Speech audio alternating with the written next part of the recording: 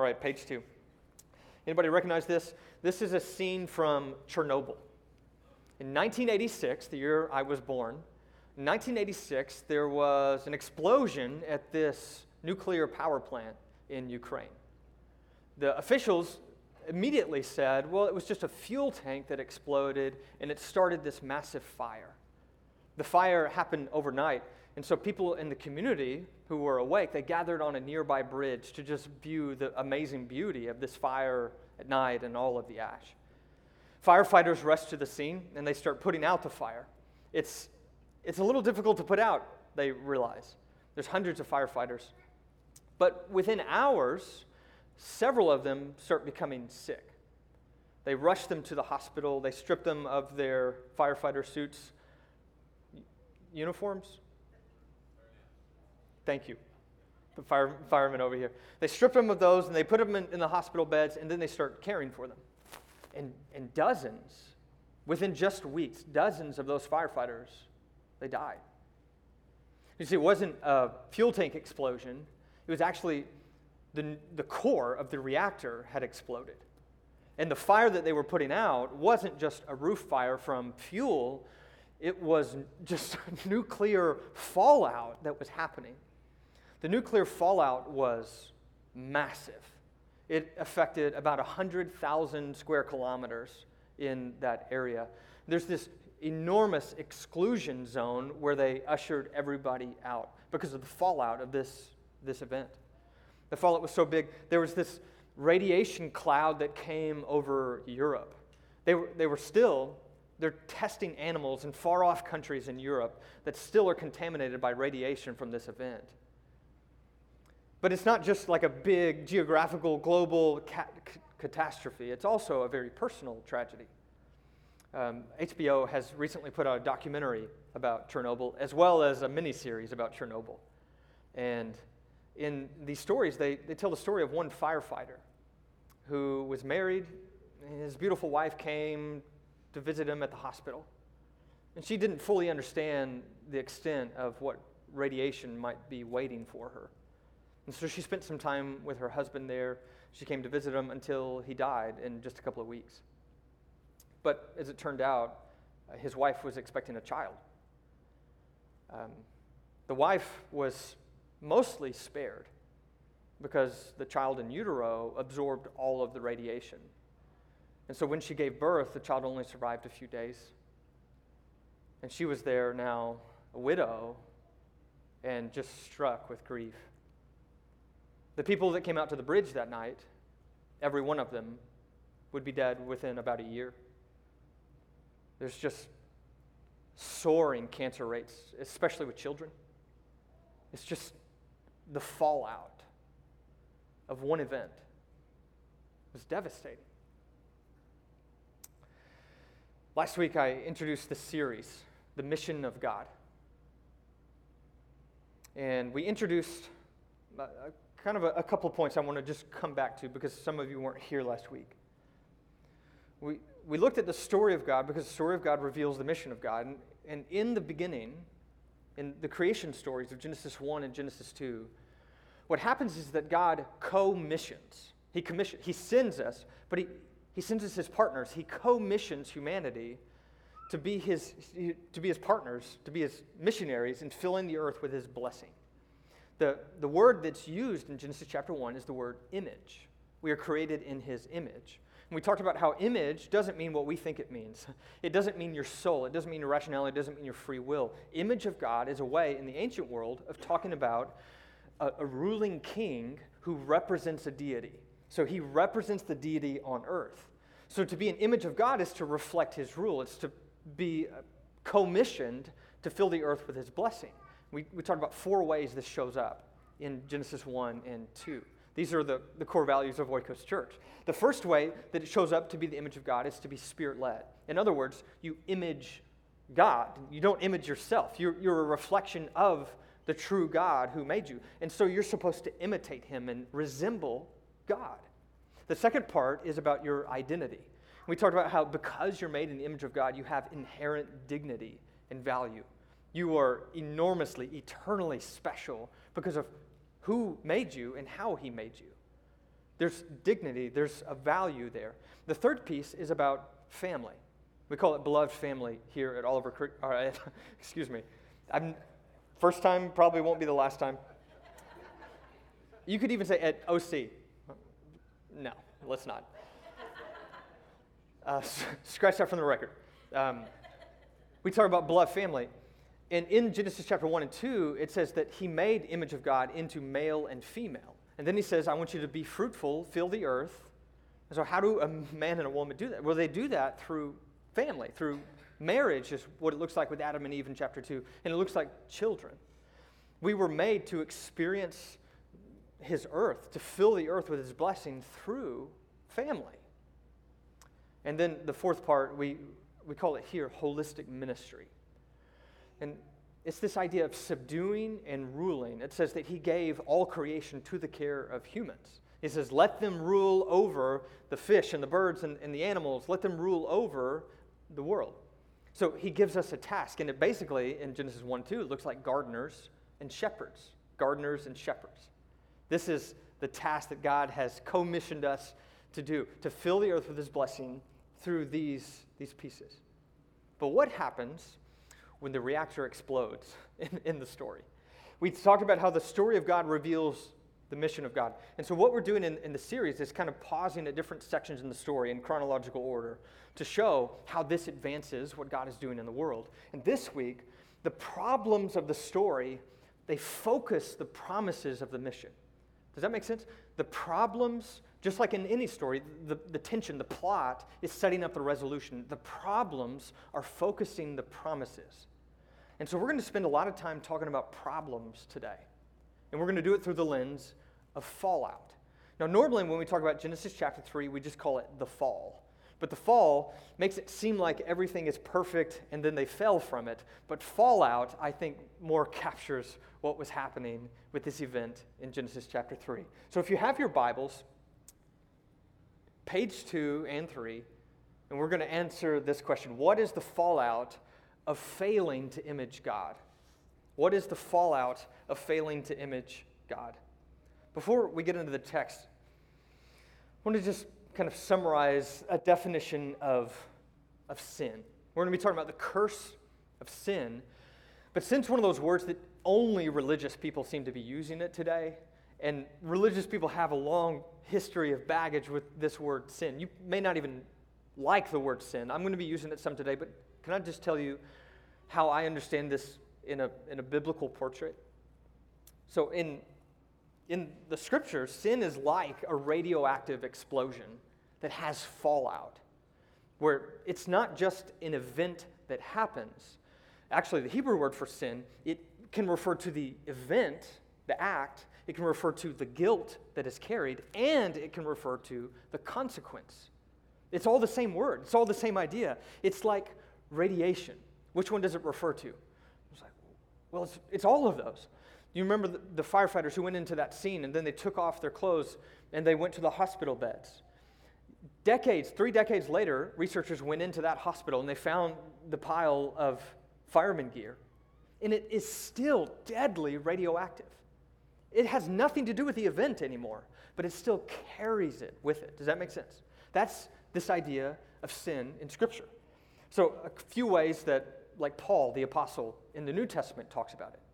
In Romans chapter 6, he says that sin, he says its fruit is death. In other words, it's like a plant that grows up and here's death waiting for you. He says the end is death. The wages is death. It's the thing that waits on the other side. It's the due payment for something.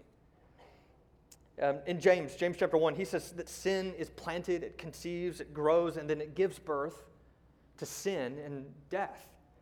So sin, it's not just an event.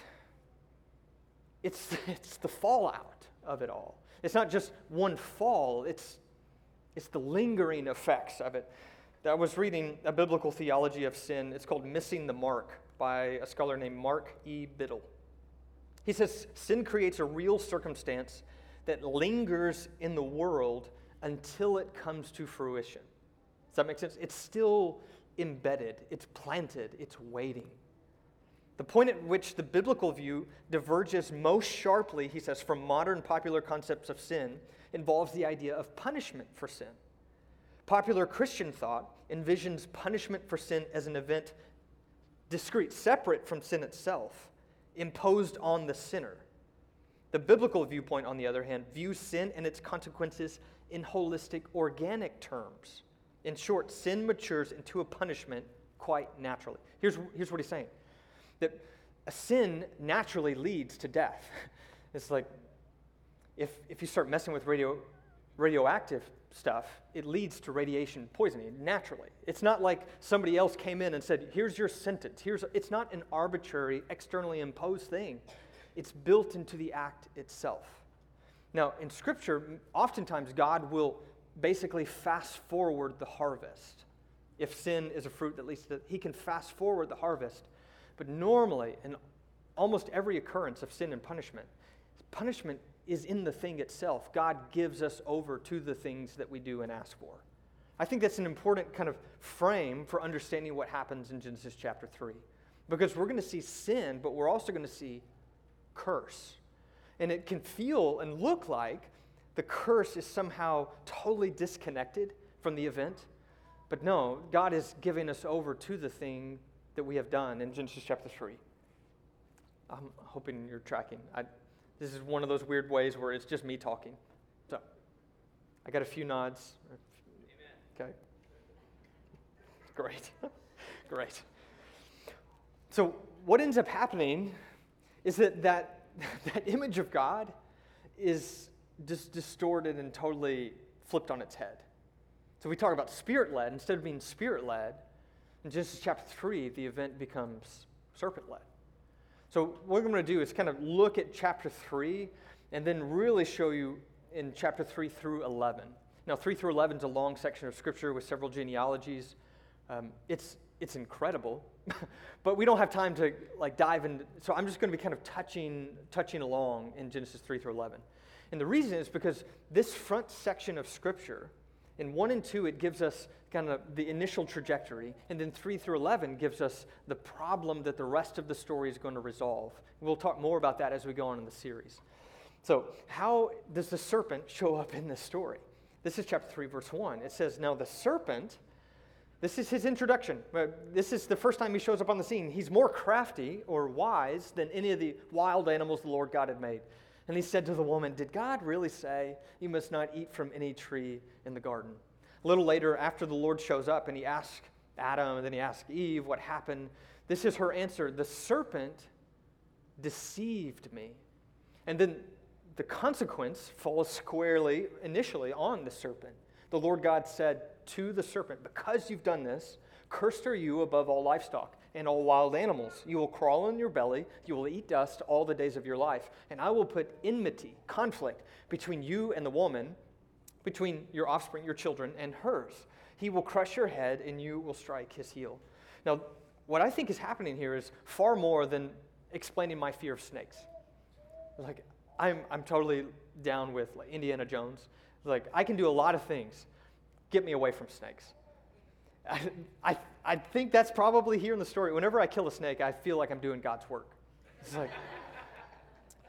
but this snake, it is a talking snake in page 3 of the Bible, but this snake seems to represent some kind of spiritual evil that's far bigger than the creature itself.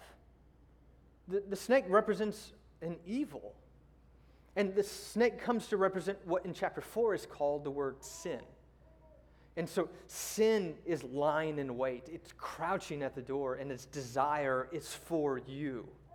Genesis 4:7. It's talking to Cain in that time. But it says, but you must master it. You must rule over it. This is what is told to Cain. Sin is introduced. The serpent is connected to sin. The serpent, in the storyline, comes to embody the spiritual evil. In the last book of the Bible, it'll talk about that serpent of old, the dragon, Satan. So spiritual evil becomes associated with this creature that is the serpent in the garden. But notice that the people are listening to it. We were designed to be images of God, which means we imitate God. We represent God. We reflect God, right? If I'm holding a mirror, You're supposed to be showing the world who God is. But instead, we've just smashed the mirror, and we've exchanged the Spirit for an evil spirit. We've exchanged the glory of God for this creature. This shows up in a couple of ways. You remember the serpent deceived me. Deceived. If you just read through Genesis, it's 50 chapters, but it's really compelling. And almost every character, whether you think of them as good or bad, is an imitator of the snake. Beginning with Cain. Cain is the one who's deceiving and hiding. You see it even with Abraham. Remember when Abraham brings his wife into Egypt and he starts deceiving about who she is and his relationship to her. Isaac, his son, does the same thing. He's lying. Rebekah, she and Jacob are scheming and deceiving the father, and they're tricking people. Jacob, his name means trickster. He's constantly deceiving. And then Jacob's sons, the 12 sons, they deceive. And then Joseph, in the last final act of Genesis, he deceives his brothers and he's playing trick. Everyone is imitating the serpent. They're serpent-led. They're not spirit-led. But what happens when you image this? G.K. Beale, in his book on idolatry, he says, we become what we worship. So when you start following after the lead of the serpent, it's going to have consequences. And the second consequence we see is it's not just a shift from spirit-led to serpent-led, it's a shift from renewed identity into a distorted identity. It changes who you are and who you're becoming. We become what we worship. And so if you're deceived by the serpent and you follow in his path, it's going to change your identity. That's his tactic, actually, in Genesis chapter 3. The serpent, whenever he speaks in lies. Jesus calls him the father of lies. He says he's incapable of telling the truth. He says, you will not certainly die, for God knows that when you eat from the tree of life, your eyes will be opened and you will be like God, knowing good and evil. Not the tree of life, the tree of knowing good and evil. He says, when you eat it, God's not telling the full truth here. And the serpent specializes in two forms of lies. Lies about God and lies about us. Lies about God and lies about us. I realize I'm sounding like I'm saying Liza. He twists things about who God is and if he can be trusted. He makes it seem like God is holding out the good stuff. And what you really need to do is define good and bad for yourself. Don't trust his definition of good and bad. He doesn't have what's good for you in mind, so you have to trust your definition of good and bad. This is still the main draw of modern identity, not just ancient identity. The main draw of modern identity is to redefine good and bad from the individual's experience. Rather than looking upward, we've talked about identity a good bit here already, but rather than looking upward, we look inward in the modern world to discover our identity. But this is a distortion because it plays off our desires, and our desires can get disordered. When the woman, she saw that the fruit, she sees something beautiful and then she's going to take it. She saw that it was desirable for gaining wisdom. It's interesting here what a woman desires. She desires exactly what God wanted for her. She desires wisdom. She desires something, she desires food. She desires everything that God made, but she has disordered the desire. Does that make sense? Desire can be good. A desire can be for something good, but it can get twisted. In the New Testament, the writers talk about sin and desire in this relationship. They say that each one, when he sins, is drawn away and he's enticed by his own desire. Desire is at the core of this decision to sin. Desire isn't itself a sin, it's when it gets disordered that it becomes sin. In 1 John 2, he talks about the desire, the lust of the flesh, and the lust of the eyes, and the pride of life. That word lust is the word desire. It's a disorder, it's bigger than it should be. There's a church father, I've talked about him a good bit, his name's Augustine. And this is one of his kind of really central claims that he's making. That sin isn't a thing in itself, that evil isn't a thing in itself, it's a distortion of something good. It's an exchange for something good. And so he says, a just and holy person is a person who has rightly ordered his love, so that he doesn't love what is wrong to love, or fail to love what should be loved, or love too much what should be loved less, or love too little what should be loved more. Does that make sense? This desire, this love, it's rightly ordered. But what happens when it gets disordered? He says, there's this joy and happiness that comes from rightly ordered loves, but then there's this other form of happiness. Those who think that there's another kind of happiness look for joy elsewhere, but theirs is not true joy. He's the guy who said, our hearts are restless until they find their rest in you. This is Augustine. He says, their will remains drawn towards some image of the true joy. He says, we are worshiping beings, and our hearts will love something. We will worship something. And when we worship ourselves, it has this cratering effect.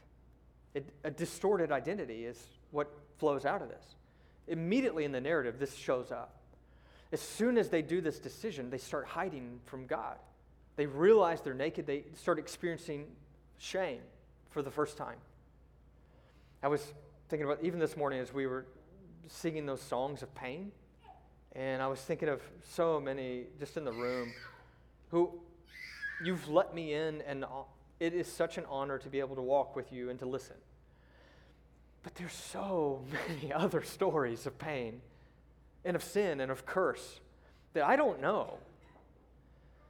And part of the reason is because we just default to hiding. Is this, you know what I'm talking about? There's like an isolation that comes with the pain. Not just grief and loss and brokenness, but our own sinfulness and our guilt. There's an isolation that we take on. This immediately starts happening in the narrative. But the identity continues. This is the last line of the curse on the ground. And it says that you're going to have to eat plants all the days of your life. You know, there's no longer abundance in the garden. And it says you're going to return to dust because you are dust. And so these images, eternal glorious beings, have exchanged the glory of the immortal God for images. We start worshiping and serving, Paul says, the creature rather than the creator. And so what does this do to us? One of my favorite sermons, it's by C.S. Lewis. It's called The Weight of Glory. It's excellent, from, I think, the 1930s. But he says the load or the weight or the burden of my neighbor's glory should be laid daily on my back. A load so heavy that only humility can carry it, and the backs of the proud will be broken. He says, it's a serious thing to live in a society of possible gods and goddesses, to remember that the dullest and most uninteresting person you talk to may one day be a creature which, if you saw it now, you should be strongly tempted to worship, or else a horror and a corruption such as you now meet, if at all, only in a nightmare. He says, there are no ordinary people. You have never talked to a mere mortal. But it's immortals we joke with, work with, marry, snub, and exploit. Immortal horrors or everlasting splendors. And see what happens with the image is that we retain the image. In Genesis 1 through 11, this language of image is still there in the genealogy of Adam in chapter 5. It's still there even after the flood, after the days of Noah. The image of God is still a part of every human creature. But it's not as good and glorious as it always was. It now has the capacity to be a nightmare. It's a distortion of identity. Okay, so the spirit-led is exchanged for serpent-led. The renewed identity is exchanged for a disordered or distorted identity. And then the beloved family is exchanged for a broken family. The broken family comes up in a lot of ways in chapter 3. One of those is quickly they start blaming one another. You remember this? That woman you gave me, she made me do this. And so there's conflict in the marriage of Adam and Eve that was so good and beautiful in chapter 2. The paradigm for marriage is already disrupted, but it gets worse. To the woman, he said, now it's important to point out that the man and the woman are not cursed. The ground is cursed and the serpent is cursed, but they live in the consequences of their experiences. Do you remember how sin is the act and its consequence? They live in their sin now. He's given them to it.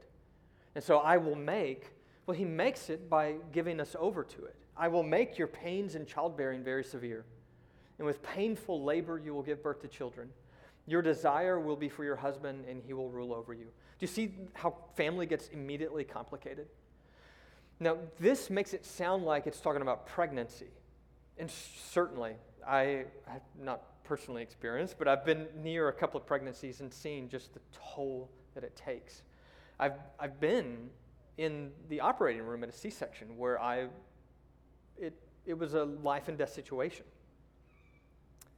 And I know fear, and I know loss, and we know miscarriage. And you see, it's not just pregnancy here. It's that I'm going to multiply your suffering in childbearing. They have a word for pregnancy. They don't use it. Because I think this is meant to say all of it. All of the childbearing. Having children is also its own toll. You should talk to empty nesters about how their kids are doing. And you realize the burdens that even adult children can cause to their parents. You see, it's not just a conception, and it's not just a pregnancy, it's not just labor, it's not just birth. It's having a family is really difficult now. It's broken. Not just children, but marriage. It says that your desire to the woman will be for your husband. The way that this same phrase is used in chapter 4 makes it seem like her desire is to be in charge. But instead, she's going to default to this manipulating that starts happening in the book of Genesis, where Sarah has some good ideas, right, about how to get a child, or Rebecca, or on, or Potiphar's wife. There are these people that show up later in the narrative that kind of help shape what this, I think, is looking like. But the response of the men is domination. And instead of serving and keeping, instead of lifting up the woman with a love song, which is actually the first words in Scripture, they're not to God, they're to a woman. Instead of that being the picture of what it looks like to be a man, instead we have men that think it looks like ruling over women. It's just broken.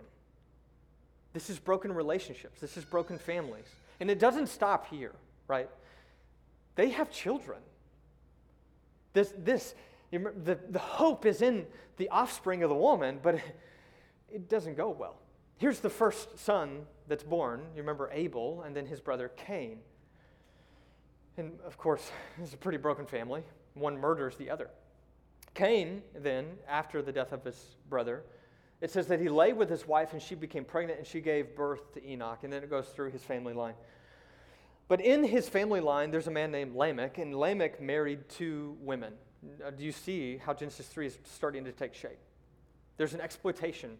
What was designed to have one man and one woman now has one man and 2 women. And this pattern does not slow down in the book of Genesis. Even the so-called heroes of faith, if you go all the way down to Solomon, it's just exploitation and dominance. So Lamech is the line of Cain, and he's the first one to have multiple wives, but he's also a man of violence, just like his grandfather Cain. He's talking to his wives, and he says, I have killed a man for wounding me, a young man for injuring me. If Cain is avenged 7 times, then Lamech 77 times. He's a man of violence, of dominance. But, look at the next verse. But Adam lay with his wife again, and she gave birth to a son and named him Seth, saying, God has granted me another child in place of Abel, since Cain killed him. This is the third birth in Scripture, and there's already a reference to the other one that got murdered. Do you see how broken this family is? It's like, it's not Cain's line. Cain's line is so messed up that it leads to polygamy and violence and vengeance. Seth? And so it begins to trace this line of Seth, and it says, this family, they begin to call on the name of the Lord. And out of Seth's line comes Noah, but then we quickly discover in the genealogies that Seth's line is just as contaminated by the serpent as the other. Every family is broken, with no exceptions. Every family is broken. This is Adam's line, and then chapter 5. There's another genealogy in chapter 10 that shows every family is broken. We'll come back to that in a little bit. Fourth piece, last piece, and then I want to try to bring it home to 21st century. We're mostly exploring Genesis 3 through 11, but I think we'll see a lot of resonance. We've seen several exchanges. The final exchange is for a holistic ministry of being gardeners and shepherds and ruling over creation. instead of seeing holistic ministry, we see holistic sin. Sin, it's like, what would it look like? What would it look like if these people in their fallout, if they just brought all that contamination and radiation into their families? What would it look like? Poison. What would it look like if those people then started building culture and civilization and cities? It would be a mess, wouldn't it? Everything would be contaminated because of what they're bringing with them. And this is exactly what we see. The ground is cursed in chapter 3. Through painful toil you'll eat from it all the days of your life. It will produce thorns and thistles. There's work in chapter 2. Work is good. But now our experience of work is frustrating. It's tiresome. It's not abundance. It's scarcity. Is there going to be enough food? It's laboring just to survive every day of your life until you end up back in the ground. That's Genesis 3. But then after the family of what we were just seeing, where Cain's family line is highlighted in chapter 4, right in the center of it, it just drops this line. Cain was then building a city. And it says how he named it, and it says some of the culture that they started developing. They started developing instruments and metallurgy. It's like they start developing culture. City. Its city comes from Cain. It's not good. It keeps going, though. His family line continued to be city builders. Nimrod, he's a great warrior.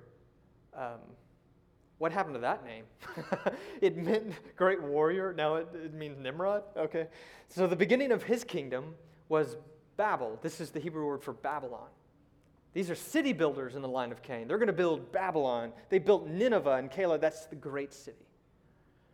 And so in Israel's text, it's explaining really where their persecutors come from. You want to know where Nineveh from Assyria came from? You know, the people who slaughtered all of your warriors and raped your women and murdered your children and burned your cities. And then they put fish hooks and they led you all the way into their land. You want to know where that came from? They came from people building cities. You want to know where Babylon came from? The book of Lamentations is a lament about the destruction of Jerusalem. It's because of the Babylonians. There's so much death and destruction and violence. You want to know where they came from? They came from people who built cities. You see, sin isn't just a personal event. Sin gets repeated and patterns start developing and systems. Not just family systems, although we see that start happening. They develop in these structures that are embedded in cities and kingdoms at large. Every part of it has the fallout from sin. It has this curse of the sin. The radiation poisoning is happening. And all of this builds into chapter 11, where the people, they all gather together and they say, "Come, let us build ourselves a city. Let us make a name for ourselves."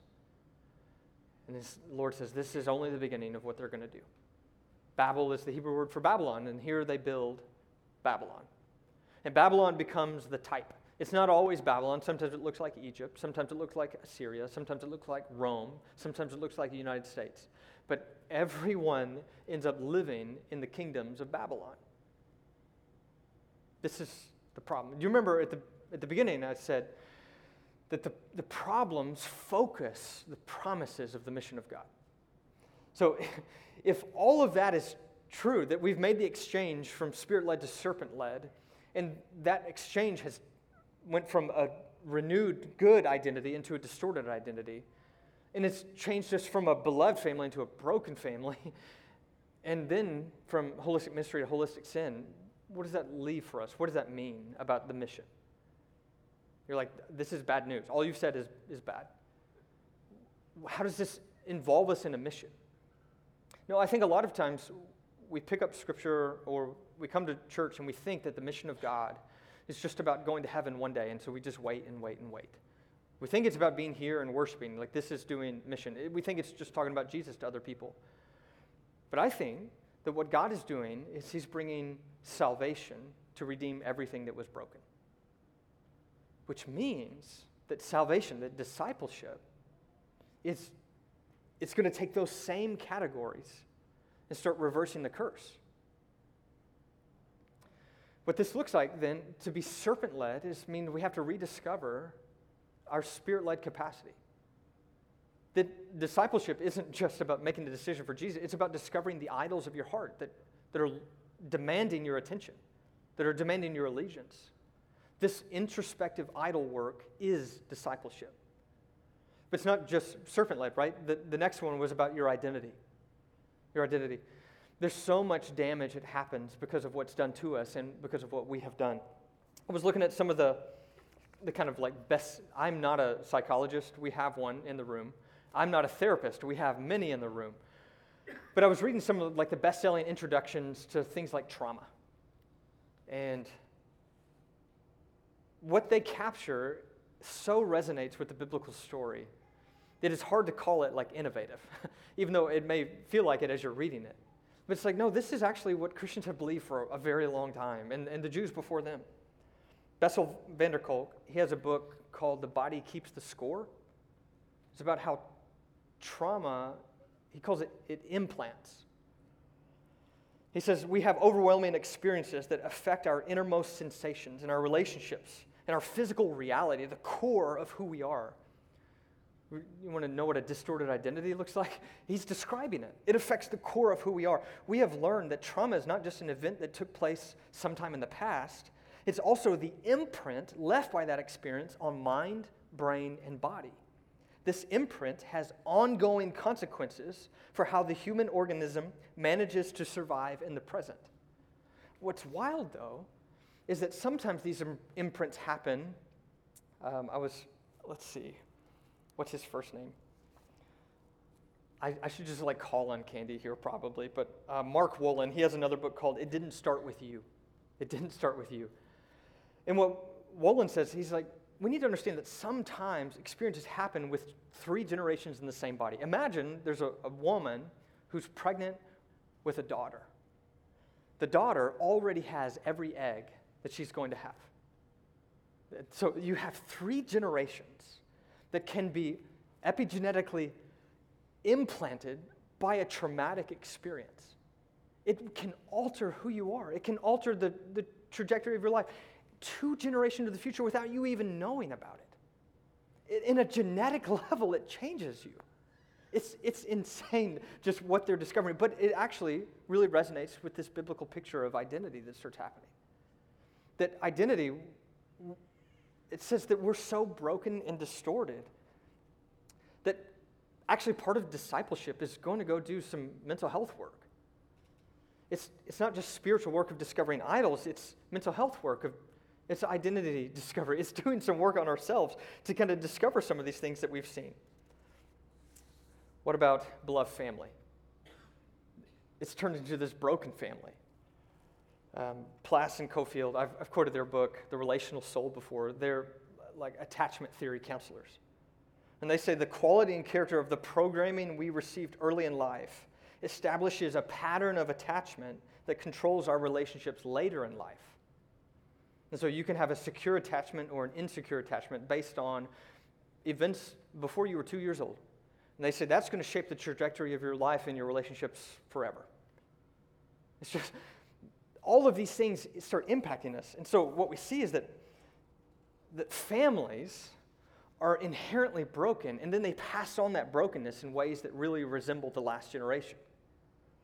One of my, some of you are going to roll your eyes at this, but I like Alexander Campbell. Yeah, who was that? Michael? Alexander Campbell lived in the 1800s. He started a unity movement in the United States that became the Disciples of Christ, the Christian Church, and the Churches of Christ. But Campbell was really ahead of his time here. He says, the special characteristic vices of parents appear in their children as much as the color of their skin, their hair, or the contour of their faces. A disease in the moral constitution of a man is clearly transmissible as any physical taint, if there be any truth in history, biography, or human observation. Don, it was appropriate that you talked about family at the table and some of the ways that we inherit things. But what Wolin says in his book is that it didn't start with you. It's like, yeah, but it also didn't start with your mom and dad. It didn't start with their mom and dad. It didn't start with their mom. It's just the entire human experience is a demonstration of this. And I think this means that part of what it looks like to practice discipleship and to walk in the mission of God is to actually do some exploration of your family history. Have you ever heard somebody say that discipleship is doing like a genogram?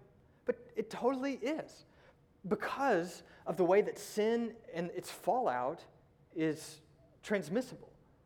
We inherit from other people. So genogram is where you just kind of map out your family history and your way of relating to each other and some of the baggage that you can identify so you can start dealing with it to the glory of God. A genogram has no interest in blame, one author says. It's only interested in showing you the hand you've been dealt. You can play it more effectively if you know what you're holding and what's holding onto you. What are you gripping? What has its grip on you? A genogram can help clarify that. It may not be your fault, but it may be your responsibility. It may not be your fault, but it may be your responsibility. But, of course, the Christian doctrine of sin is we got plenty of fault to go along with it. So, it seems like everything in our family systems, everything in our personal systems, and then everything in a spiritual way is broken. Last piece, just to try to make it practical, is this exchange for holistic ministry to holistic sin. And so if the city builders and the kingdom builders are carrying the radioactive fallout into the places that they're building, then it seems like part of the mission of God is to go into Babylon and to begin to reverse the curse in big ways too. And that's exactly where the story of God goes in the future. You get under the nose of Pharaoh. You get a beacon of light in Babylon who's working for justice, who's doing a social welfare program so that the poor people around the world can be fed. They're doing justice in Egypt despite the way of the Egyptians and their gods. And of course, this just goes on and on throughout the story, where the efforts of Babylon are constantly under attack by a faithful witness of quiet living people who plant gardens and raise families and worship the one true God. The people who care about justice for the widow and the orphan and the poor and the immigrant.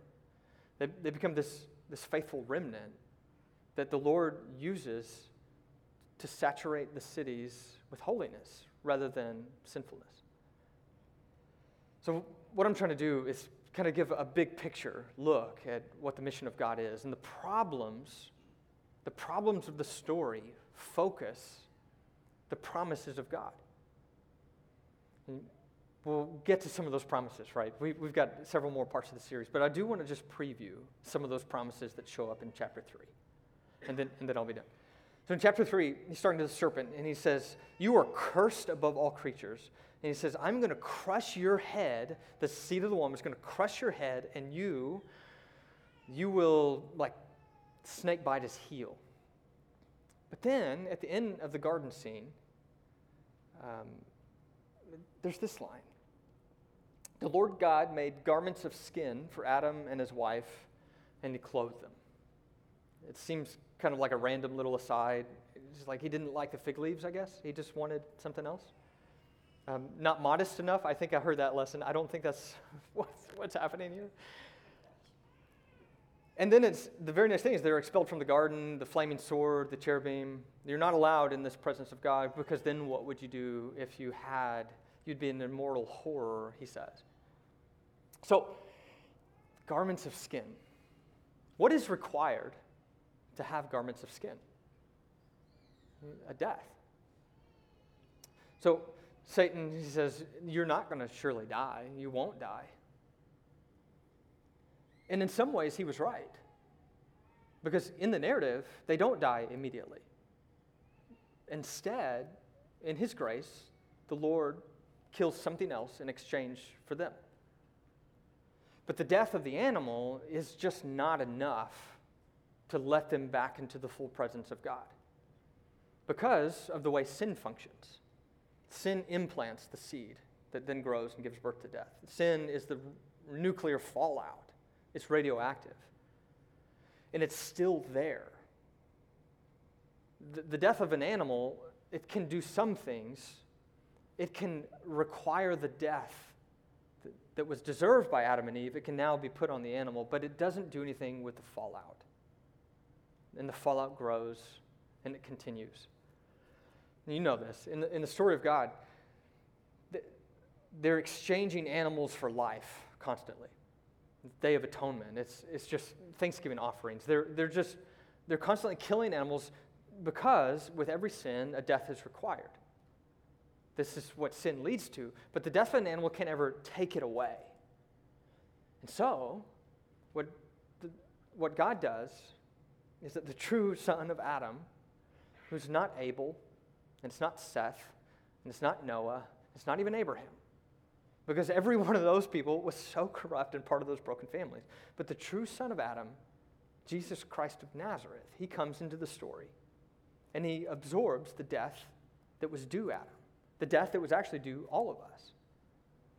And in his death, he not only atones for the death that was required of sin, but he begins doing the work by his Spirit that he pours out of removing the radioactivity of the curse. In himself and through the blessing of the Holy Spirit, he continues his work of filling the earth with his blessing. We'll talk more about that in coming weeks. But just the summary alone is enough to praise the name of Jesus. Jesus has exchanged his life for ours, but then he overpowered death with life. He overpowered sin with blessing. That's why we're here today. That's why we celebrate him. But I know that some of us are still overwhelmed by curse and fallout. We live in this in-between time where we're waiting for the blessing to be as far as the curse is found.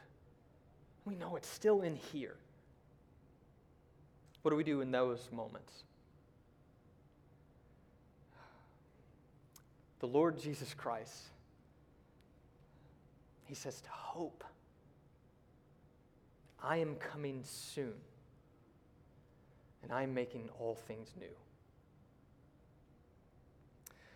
Can I offer a blessing for you as we go out? After I say amen, would you go pick up your kids downstairs? Would you stand, please?